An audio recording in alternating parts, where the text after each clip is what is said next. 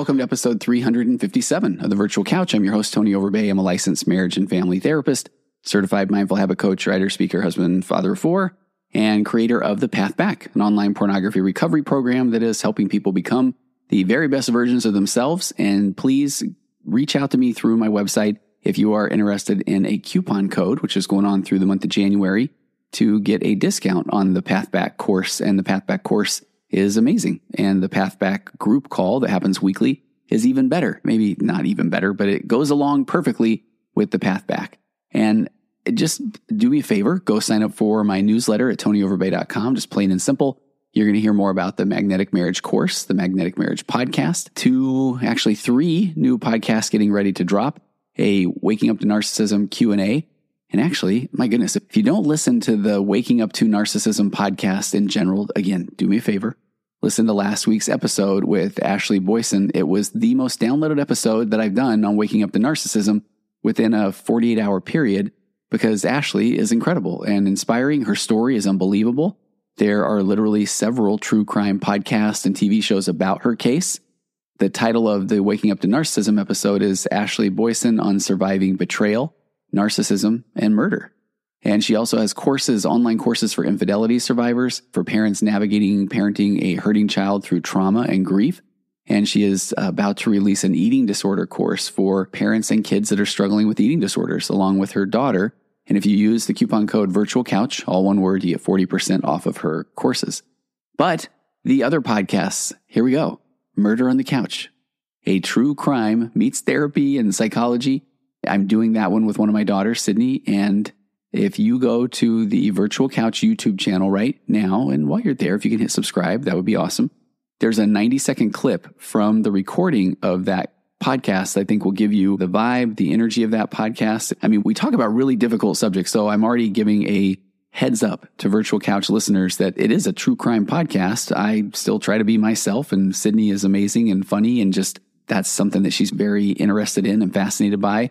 And I just love the banter. I love the relationship that she and I have.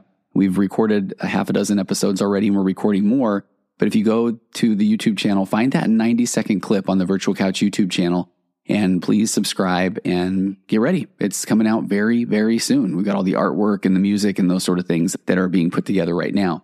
But let's get to today's episode. So I love when listeners send me articles and ask for my opinion.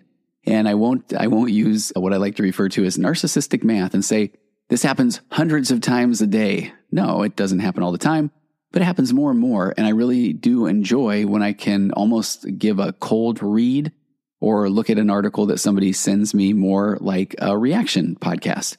So that is the goal today. I was sent an article by somebody that I really appreciate. And I don't know why I assumed it was an older one, but I'm looking at the date now. It's only a week old. So this first came out on January 10th of 2023. So it's perfect, but it is titled The 10 Best Predictors of a Bad Romantic Relationship. And this article is by Seth Gillihan. He's a PhD. Seth is a licensed psychologist. So Dr. Seth wrote this for psychologytoday.com.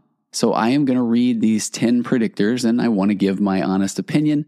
And I'm going to put my marriage therapist hat on, step into my healthy ego, all those wonderful things, admit that I am confident in many things when it comes to couples therapy and couples relationships.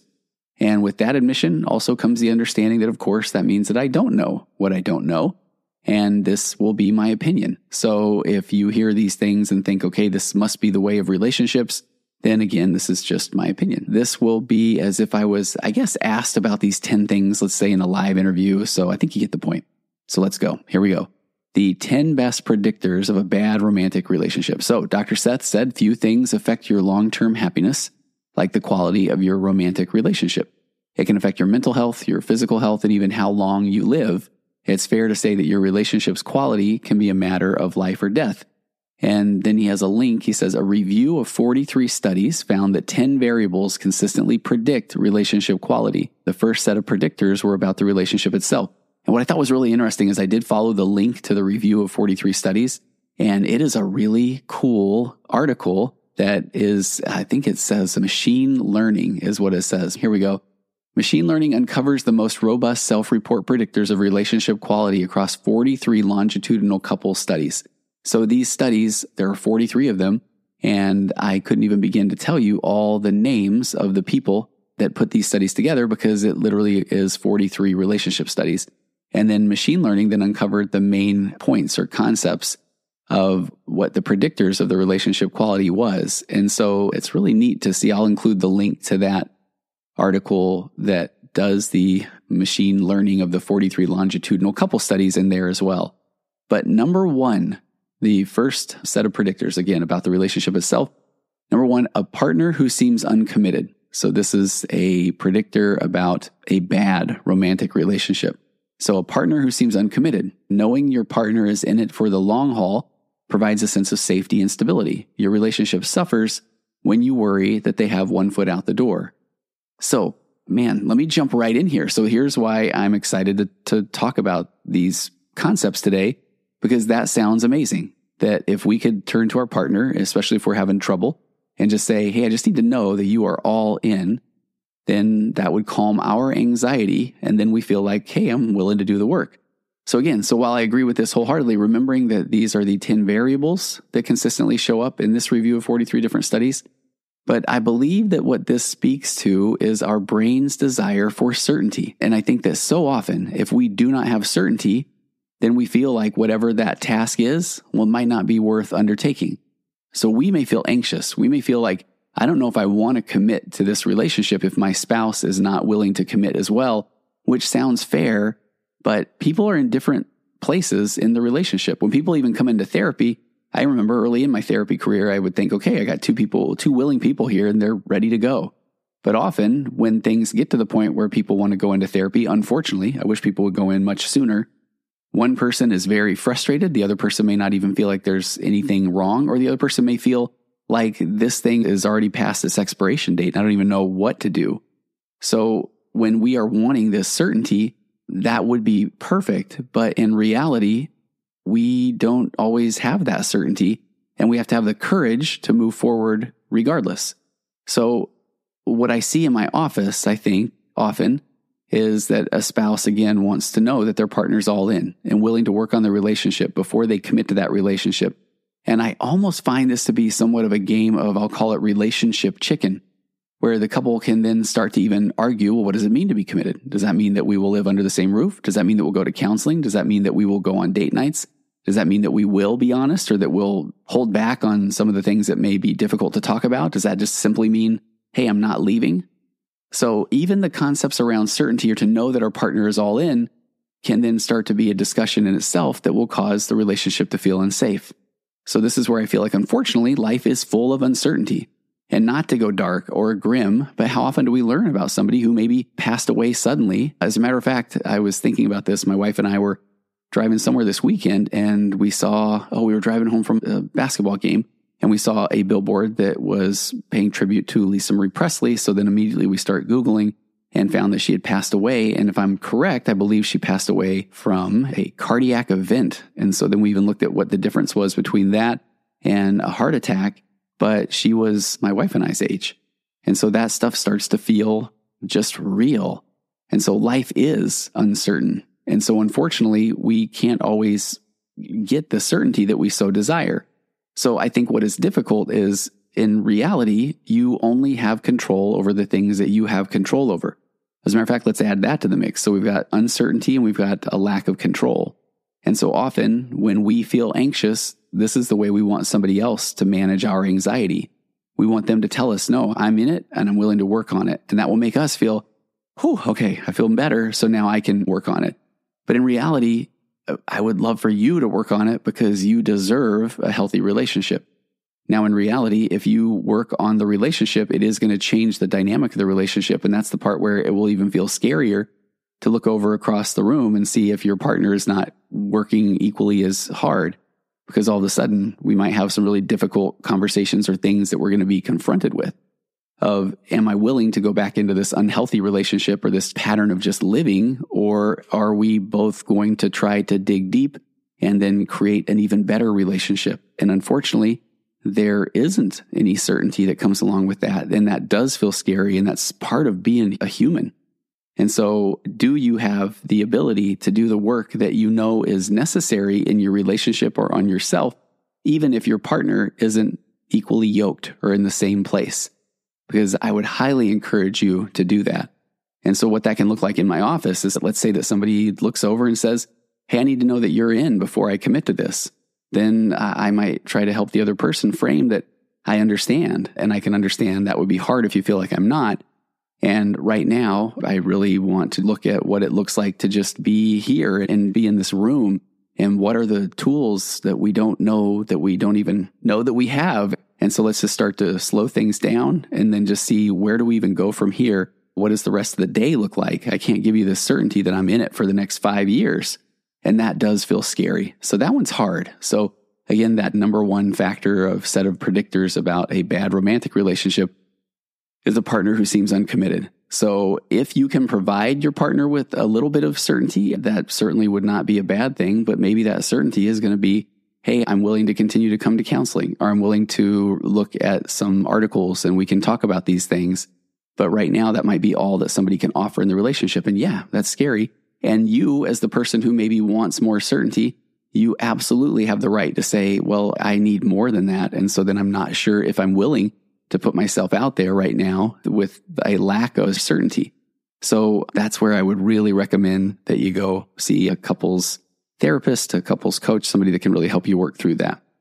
So number 2 is a lack of appreciation for one's partner. Dr. Seth says in healthy relationships, the partners feel lucky to be with each other. So when appreciation is low, the relationship suffers.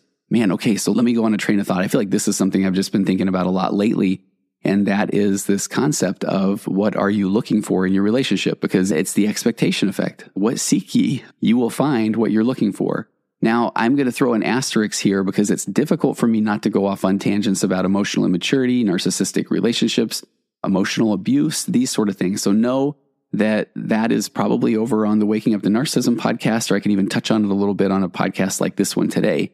But we're kind of going to put a little rule out and say that we're not talking about a extreme personality disorder or incredible emotional immaturity. We're not talking about that right now. So we're talking about when somebody starts to just feel a disconnect in the relationship, what are they looking for? I'll have clients often have a list put together where they'll say, okay, but let me just pull out this list and let me help you understand, Mr. Therapist, some of the ways that she is not showing up in the relationship. And so then they have these things, and it might be once a day, it might be every few days. And so then the expectation effect, or what seek ye, or what are you looking for, the person is finding those areas where somebody is coming up short, because we're human beings and we are going to come up short because we're imperfect. And do we have those tools to be able to communicate? Not to communicate to say, hey, I want you to change this, but the tools to be able to communicate and say, hey, when you do that, it's hard for me because here's how I feel. So again, it's not about trying to tell the other person, here's what I don't like about you. Here's what I don't like about your behavior. To me, as a marriage therapist, nails on a chalkboard, because people are allowed to have their own thoughts, feelings, and behaviors.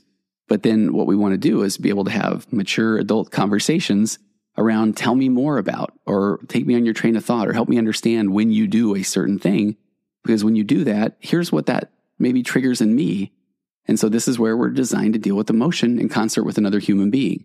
So if somebody continually just gets angry and frustrated, and then they come in and they are yelling about work, then if you just become in sheer terror when your spouse starts yelling about work, then that's something that is absolutely okay for you to not be okay with. But if you're just saying, hey, I need you to not do that anymore because that makes me really, really frustrated, then that is a form of control, which sounds crazy, right? Because it feels like one should be able to say, hey, don't yell about your work. It makes me not feel safe. I still want us to be able to have that conversation, but it would start with, hey, sounds like you're frustrated with work. Help me understand. Take me on your train of thought. Here's where I'm going to drop into my 4 pillars. Here we go. So pillar 1, let's say that this scenario is the husband comes home and he's just angry and frustrated from work. And every day that he comes home, he slams that door. And so all of a sudden the wife is starting to feel like, I don't even like him to come home because I don't know if he's going to come in and be happy. I don't know if he's going to come in, but primarily he's going to come in and be really angry about his day at work. And he's going to be frustrated.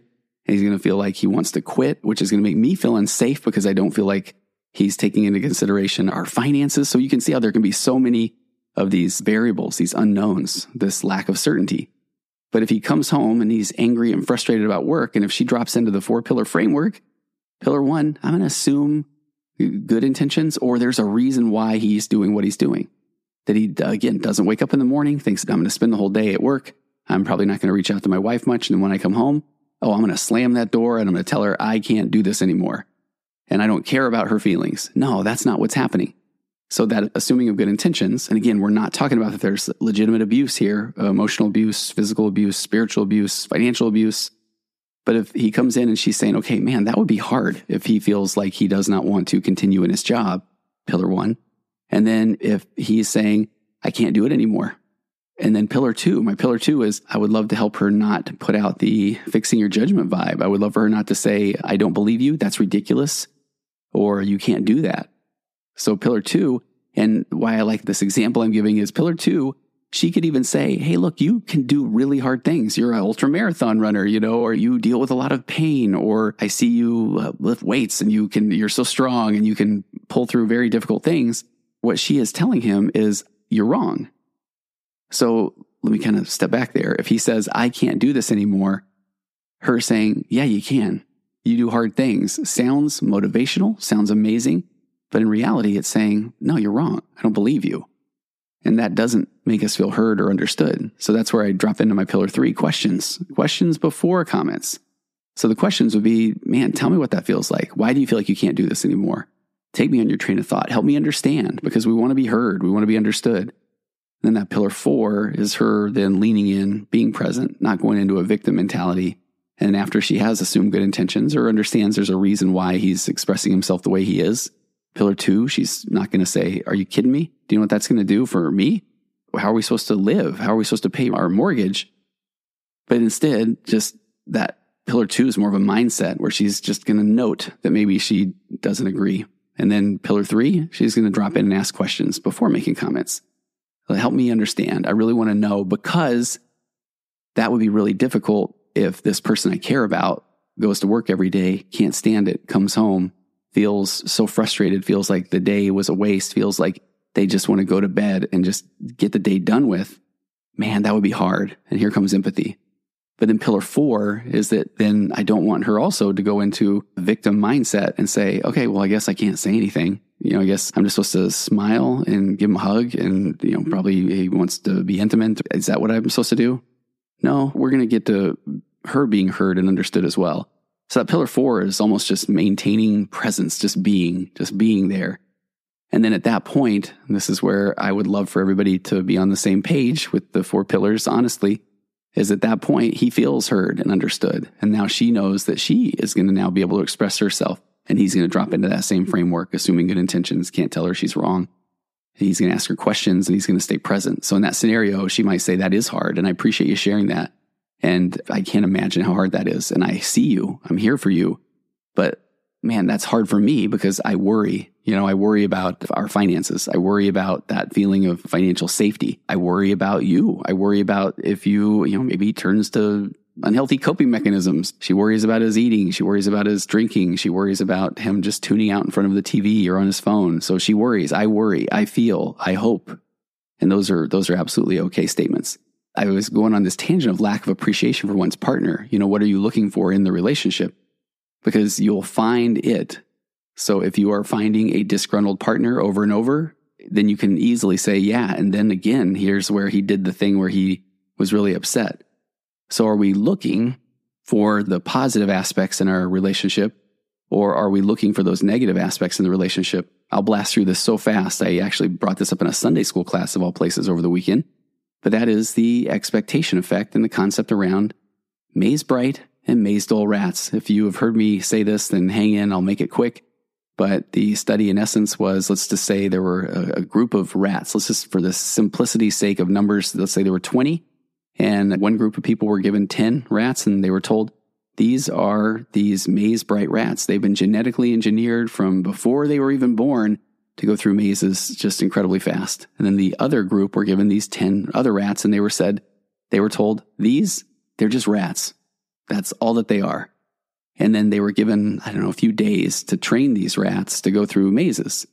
And now cue the music montage, the Rocky scene, and you've got the group that has the maize bright rats, these genetically engineered amazing rats. And they are sitting there at the end of the maze and they're cheering the rats on. and they're petting the rats and they're giving the rats little rat massages, and they probably got them little track suits. And these rats, they're eating it up. And the people are just saying, we feel so lucky we got these Maze Bright rats.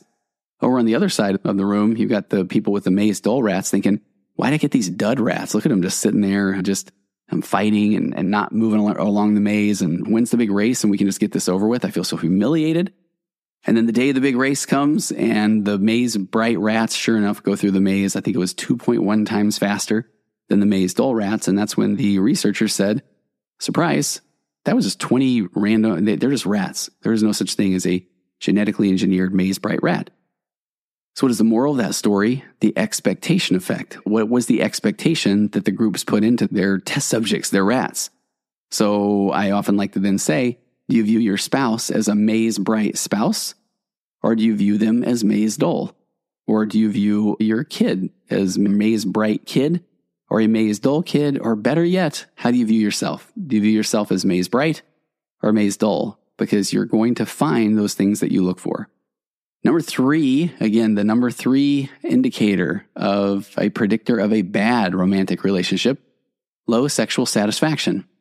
So what Dr. Seth says, when your sex life suffers, your relationship quality is likely to suffer as well. Apparently, the quality of sex may be more important than the quantity, as the frequency of sex was less consistently linked to relationship quality. And boy, I could do a whole podcast on this, but let me just refer quickly to the information I've shared a couple of times on podcasts, and it was from a training that I had gone to with a Dr. Kevin Skinner, who he's one of the fathers of the world of betrayal trauma, and has written books, has a tremendous amount of research. And I did about 18 months of betrayal trauma training with Dr. Skinner. And during that time, he gave this almost throwaway data that then I had followed up with him about later. And I just thought it was phenomenal.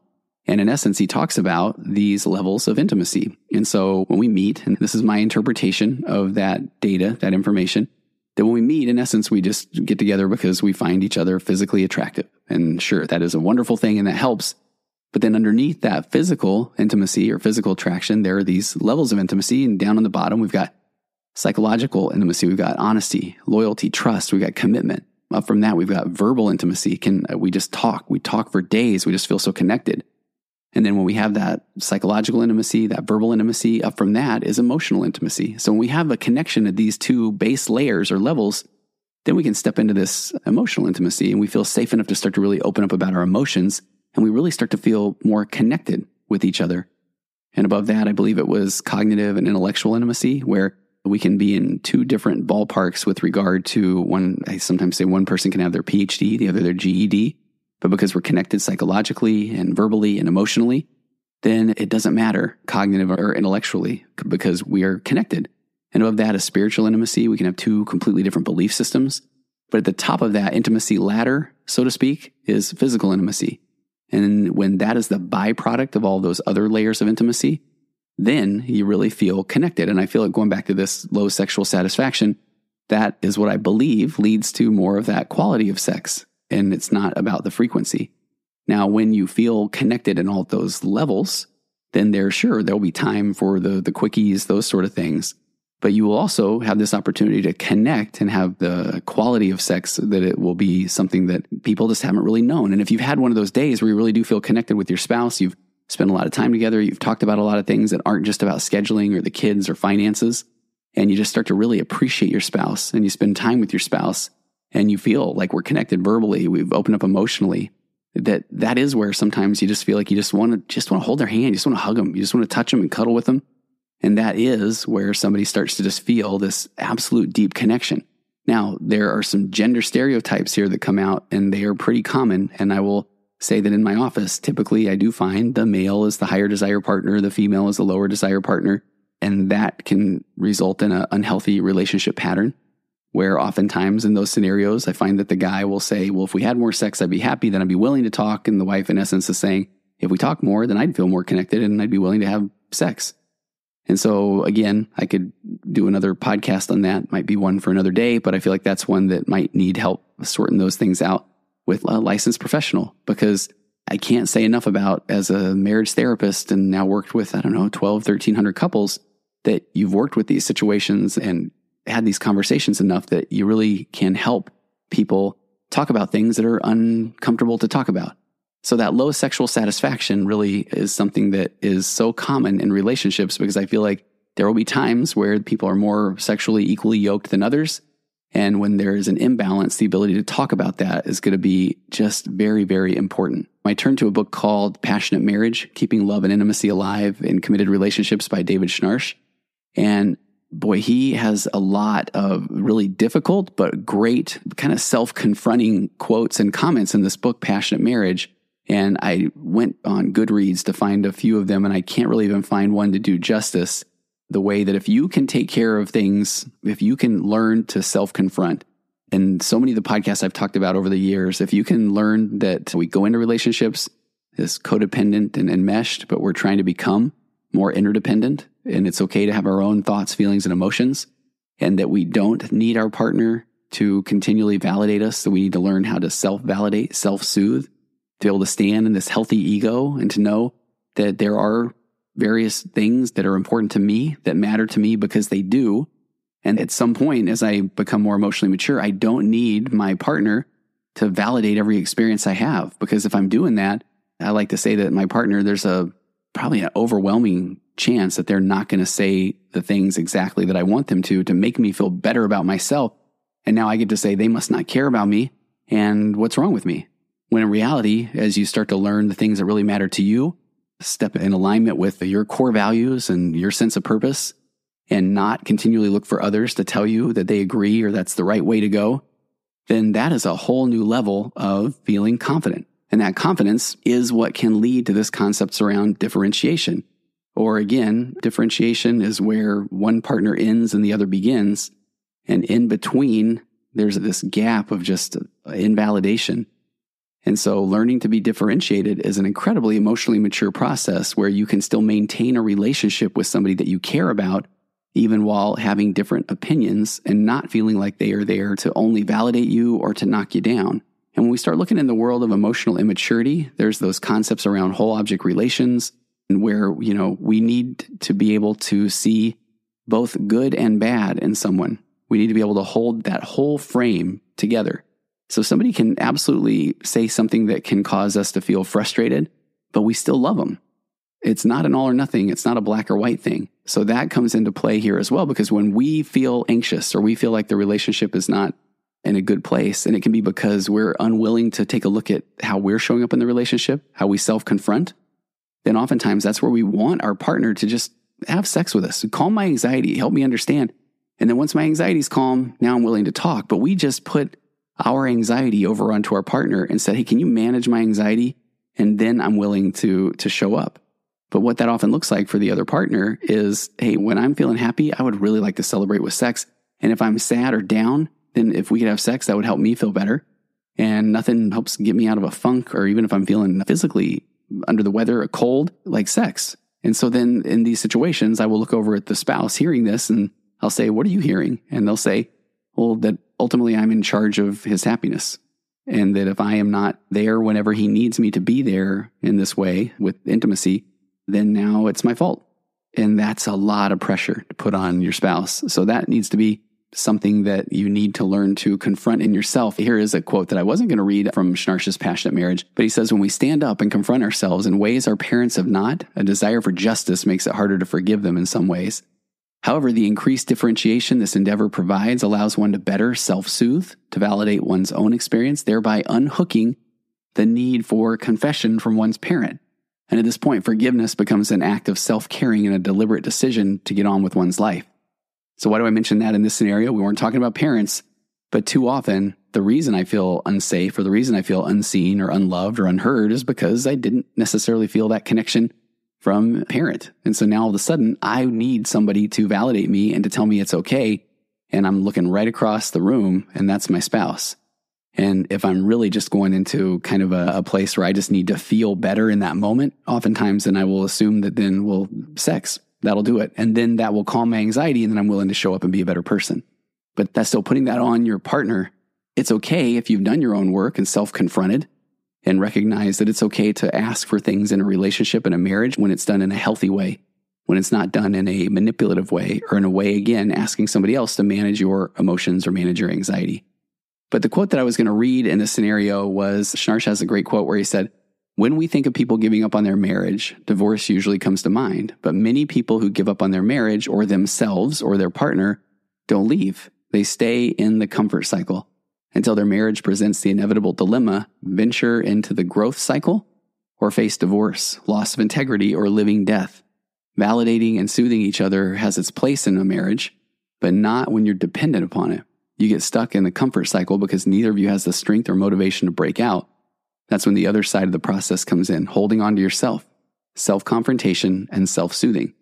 So in this scenario, again, where we're talking about lower sexual satisfaction, and when your sex life suffers and your relationship quality is likely to suffer, then at that point, that is where I think people often start to feel like, okay, my relationship is completely out of whack and I don't know if it will get back into alignment or it won't be healthy again. And so it's easier to start with the intimacy or the sexual component. And I'm saying easier for people to start to blame. But I feel like often that's the byproduct of people that don't feel connected and they aren't able to communicate effectively and talk about their hopes and dreams and feel safe. And so then they will often just go to, well, here's a physical act that signifies that we're okay. We need to be okay to have a better relationship with that physical act. And number 4, he says, a partner who seems dissatisfied. It's a great feeling to know that your partner is happy in the relationship. When they seem unhappy, it can introduce all kinds of questions. And here we go again, uncertainty about the health and future of your connection. So remembering this is one of the best predictors of a bad romantic relationship. So that one is if one of the partners seems dissatisfied. So it goes back to that concepts around certainty. So I feel like this is where we just need the tools to communicate. And we all do want to feel heard and understood and seen in a relationship. And I know that that's not the end all be all. As a matter of fact, that I monitor a couple of different groups where people are talking about the concepts around differentiation and self-confrontation and interdependence and cleaning up their lives in the way that they are showing up in a relationship. And I am all for that. But oftentimes, even people, when they are talking about what solution works best to save a relationship, they may say, look, you can only take care of what you can take care of, which is absolutely true. But I feel like we also need a vehicle to communicate more effectively. And that is my 4 pillars of a connected conversation based off of the work of Sue Johnson in emotionally focused therapy. So when people just say, okay, you know what? I just need to show up and be the best version of me. Absolutely. That is a wonderful, amazing thing. And that is the goal. And I feel like having a way to communicate with your partner is essential. It is something that we do not learn from the factory. And so if you are over there being the best version of yourself and then just saying, okay, I'm showing up as my best self. If they are not, then I don't know what to do with this relationship. Then I feel like we're missing a huge component of communication. So if your partner, a partner who seems dissatisfied, then I feel like that is an opportunity to start to understand why. And that's hard because we got to step out of our own ego and it's going to make us feel uncomfortable. We may feel attacked and judged. The number 5 predictor that is of a bad relationship, a bad romantic relationship, is high conflict. Dr. Seth says, I don't know anybody who enjoys getting into fights with their partner, and a lot of conflict can quickly sap the joy from a relationship. So if you are in a relationship where there is often high conflict, I do believe, and this was last week's episode, The Body Keeps the Score, that over time, your body just falls into a pattern and it says, this is what we do. So even if somebody says, how was your day? You may say, well, where are you going with that? What do you mean? When in reality, the person is maybe trying to show up differently and saying, I really want to know about your day. And if the spouse says, why? So you can tell me that I'm lazy or that I don't do enough or that you do more than me. And you can see where we fall into these relationship patterns over time. And then when we don't have the tools to be able to break the cycle of that relationship pattern, well, we start to feel hopeless or we start to feel stuck. And that can be really, really difficult. So in that scenario, if there is a problem where we continually go to high conflict, go seek help. Because what can be really difficult is that if one in the relationship is starting to change the dynamic and saying, I don't want this high conflict anymore, what they're also doing is stepping out of the role that they have found themselves in the relationship. And so oftentimes, even when one person is trying to work on the relationship by making themselves show up differently, the other partner will feel in an odd way almost unsafe because they don't know what the angle is of their partner. So they may push even more buttons and try to pull that partner back down into the muck because that's all they know at this point. So that can absolutely take the help of a third party. Number 6, an unresponsive partner. A responsive partner seems to get you and respect your thoughts and feelings even when they don't agree with you. It feels bad when your partner doesn't seem to understand or respect you. An unresponsive partner, and it is hard. I really love being able to go through this article because every one of these, I want to say there's a reason why. There's a reason why there's high conflict because we didn't have the tools to communicate well. There's a reason why a partner seems dissatisfied because they didn't feel safe or have the tools to communicate their needs. There's a reason why there's low sexual satisfaction in a relationship, and it goes back to not being able to communicate effectively what your relationship with sex was like growing up, what your expectations were in the relationship, where things possibly went off track. There's a reason why this one, an unresponsive partner. There's a reason why no one wakes up and just decides to be unresponsive. It's something that happens gradually over time. And if a partner feels very unresponsive in the relationship, it's because eventually their body keeps the score. Their body is telling them, what's the point? If I express myself, then I'm probably just going to be told I'm wrong, or I'm going to be talked out of what my opinion or my feeling is. So I'm going to slowly but surely grow to be somewhat unresponsive. So when I read this, and Dr. Seth pulls this data from these 43 different studies, a responsive partner seems to get you and respect your thoughts and feelings, even when they don't agree with you. Boy, that is the goal, because it is absolutely okay to have your own thoughts and your own feelings, and we do not have to agree on everything. And if you are sitting in your relationship thinking, well, no, she agrees with me all the time, and we're on the same page with everything, then I would love for you to do a little self-confrontation and step back and say, okay, but are you hearing her? And are you willing to tolerate that discomfort that may come with disagreement?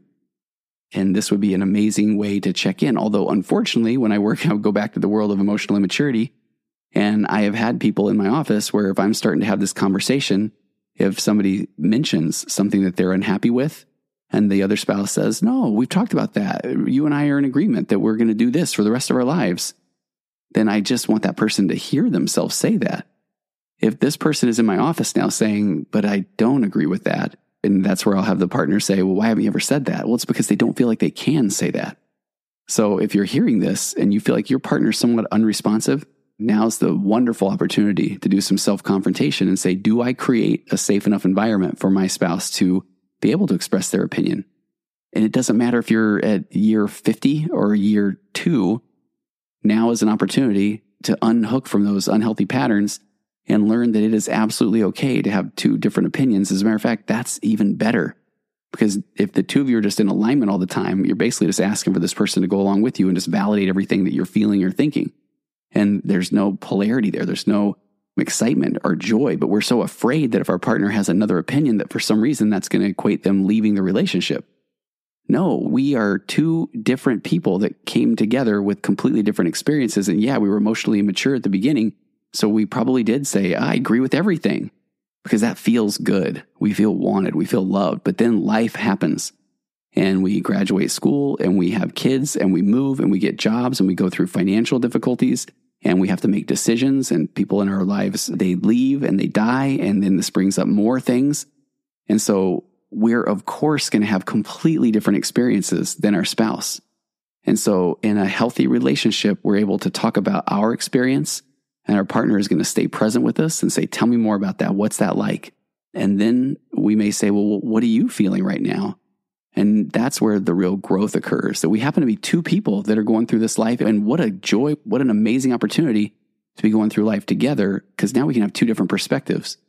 And that's the real goal of differentiation, is where I can have this relationship with somebody that is completely different than me, and they can have their opinion, and I can even listen to it because I like this person and I care about this person. And what can I gain from this person? I might be able to take in some of that data that is part of their life experience, and that might help me through difficult times.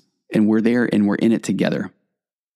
Okay, there are 3 more. Dr. Seth said the remaining predictors of relationship quality were what each partner brought to the relationship. So those first 7 were ones that were predictors were about the relationship itself. So I'll buzz through these 3 quickly.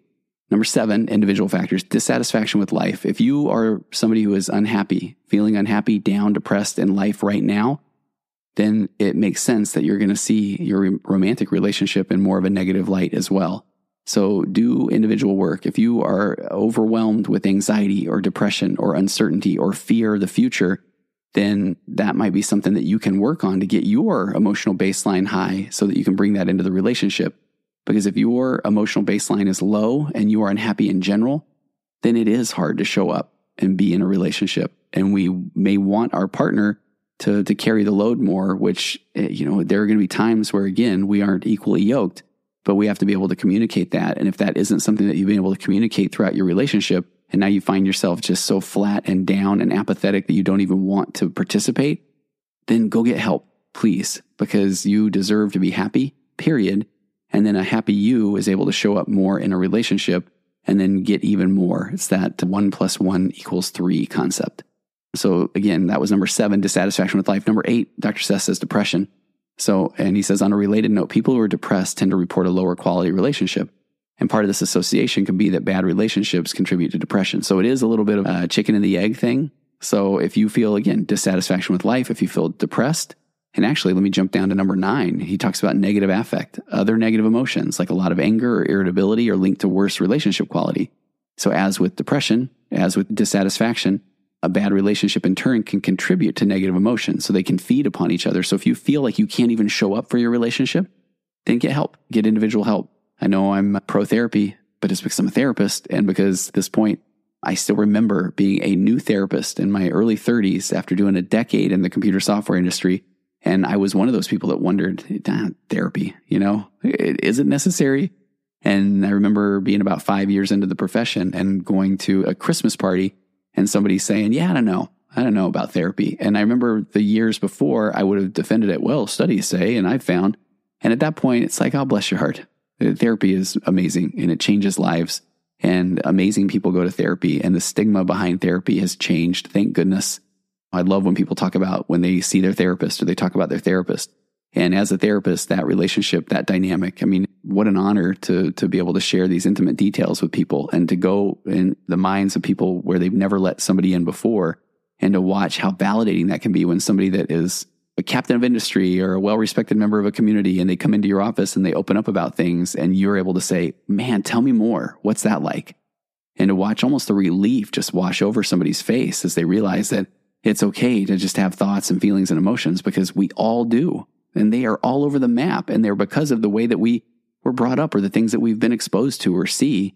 And so when we just let those things rattle around in our head, they don't work out to the "and we live happily ever after" story. Oh no, they end up with the "what's wrong with me" story. And sometimes when we're able to just communicate that to somebody else, it's liberating. It just is absolutely liberating to get these things off of your chest and to have somebody who knows what to do with that, instead of saying, well, you should do this, or why didn't you do this? Or do you realize how that would affect somebody else? No, thank you for sharing. You're a human being. Man, I can't imagine how hard that must be. And so now tell me more. Tell me what's the next step? Where do you want to go? I'm right here with you. And how powerful that is. And number 10 is, and I love it, and I'm getting close to doing a little bit of a deep dive on the different attachment styles.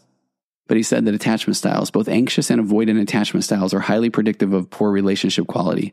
A person with an anxious attachment often worries that their partner will leave them, and those with avoidant attachment are careful not to let their partners get too close. And just one quick note too, is he says it's interesting to note that demographic variables like race and gender and religious affiliation tended not to matter for relationship quality. And the same was true for objective characteristics of the relationship, such as having children versus being child-free. Interestingly, living together or apart, and dating or being married. So those are different things that turn out to not be as big of a factor as one thought. I will end and wrap up just a little bit on attachment. I dug up an article that I referred to. I think I did an episode a while back called something like The Dance of the Anxious and Avoidant Attachment. And this is from Darlene Lancer, and it's from Psychology Today as well. And I just think this is fascinating. I'm going to read for a little bit and then we'll wrap this thing up. But she says the relationship duet is the dance of intimacy that all couples do. One partner moves in, the other backs up. Partners may reverse roles, but always maintain a certain space between them. So the unspoken agreement is that the pursuer chases the distancer forever, but they never catch up. And that the distancer keeps running, but never really gets away. And they're negotiating the emotional space between them. And so she talks about how we all have needs for both autonomy and intimacy, independence and dependency. But we also simultaneously fear both being abandoned, which is acted out by the pursuer, and being too close, which is acted out by the distancer. So we have this dilemma when it comes to intimacy. So how can we be close enough to feel secure and safe, like the person's not going to leave, without feeling threatened by too much closeness where we're going to feel overwhelmed? She said the less room there is to navigate this distance, the more difficult the relationship.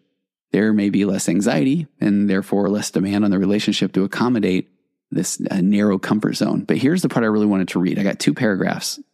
Origins. I love a good origin story.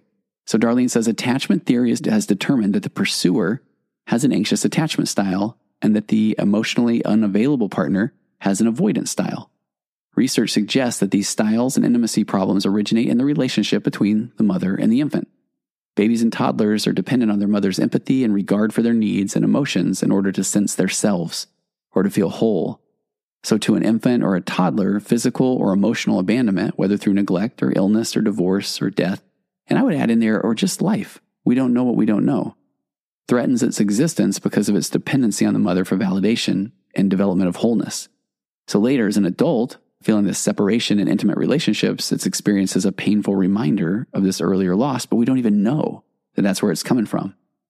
And then Darlene says, if the mother is ill or depressed or lacks wholeness and self-esteem, then there are no boundaries between her and her child. Rather than responding to her child, she projects, and she sees her child as only an extension of herself, as an object to meet her own needs and feelings. She can't value her child as a separate self. The child's boundaries are violated, and its autonomy, feelings, thoughts, and her body are disrespected. So consequently, the child does not develop a healthy sense of self, and instead, he or she discovers that love and approval come with meeting the mother's needs, and tunes into the mother's responses and expectations. So this also leads to shame and codependency. So the child will learn to please and perform or rebel, but in any case gradually tunes out its own thoughts and needs and feelings. And I should have jumped in earlier, and we're talking about attachment theory, and we're talking about the relationship with mother and infant, but absolutely dad plays a huge role as well. Daddy issues, anybody?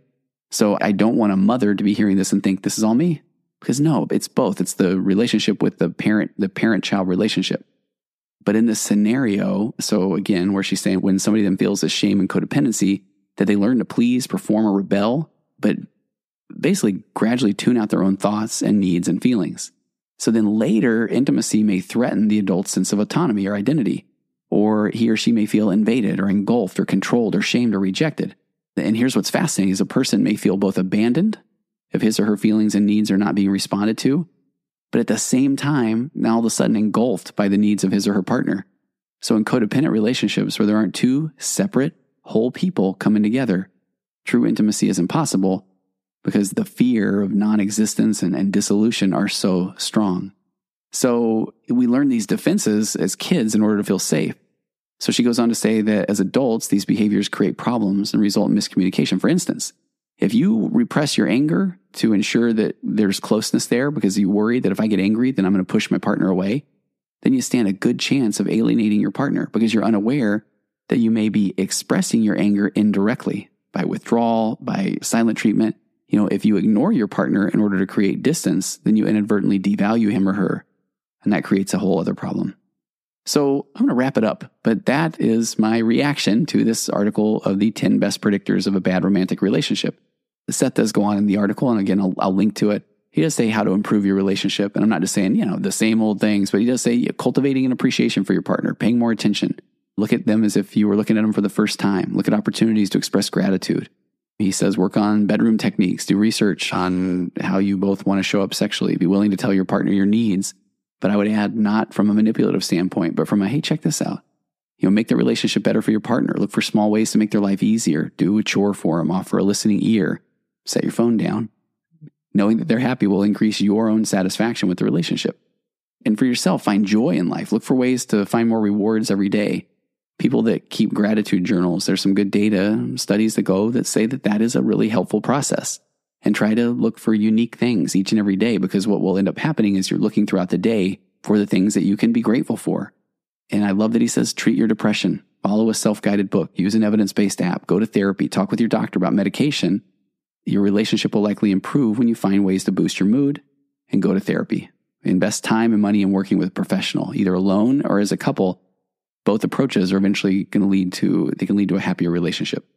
So thank you so much for spending the time here today. If you have questions, comments, anything that you feel would be helpful to add, comment on the post on a Facebook or a Instagram feed. And you can also contact me through my website, If you have questions or anything else that I can address, I love a good question and answer episode. And I'm going to do more of those over on my Instagram account. I'm going to do some live question and answers. So please get those questions in. You can submit those through the website. And I appreciate all the support, and I look forward to seeing you next time on the virtual couch.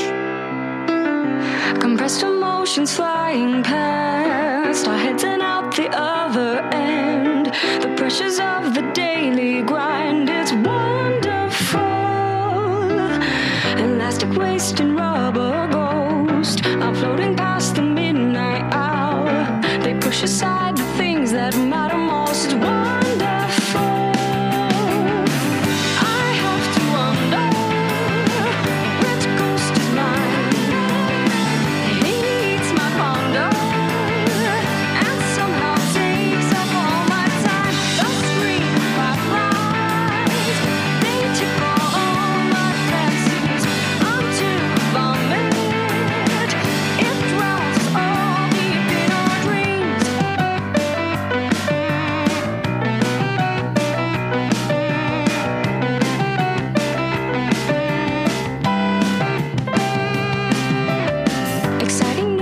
Discount price, a million opportunities. The chance is yours to take or lose. It's wonderful. Fun's always on the back burner until the inopportune time. You're always pushed to go farther. Shut up, it's wonderful. I have to wonder which ghost is mine.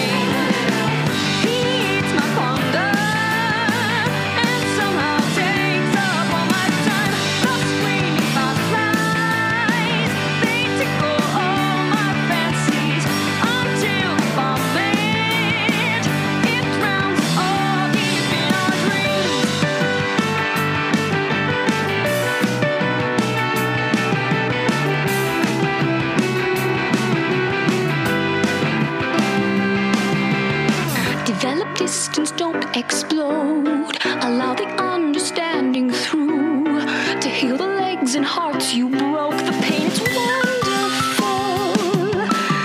The sheetrock walls just might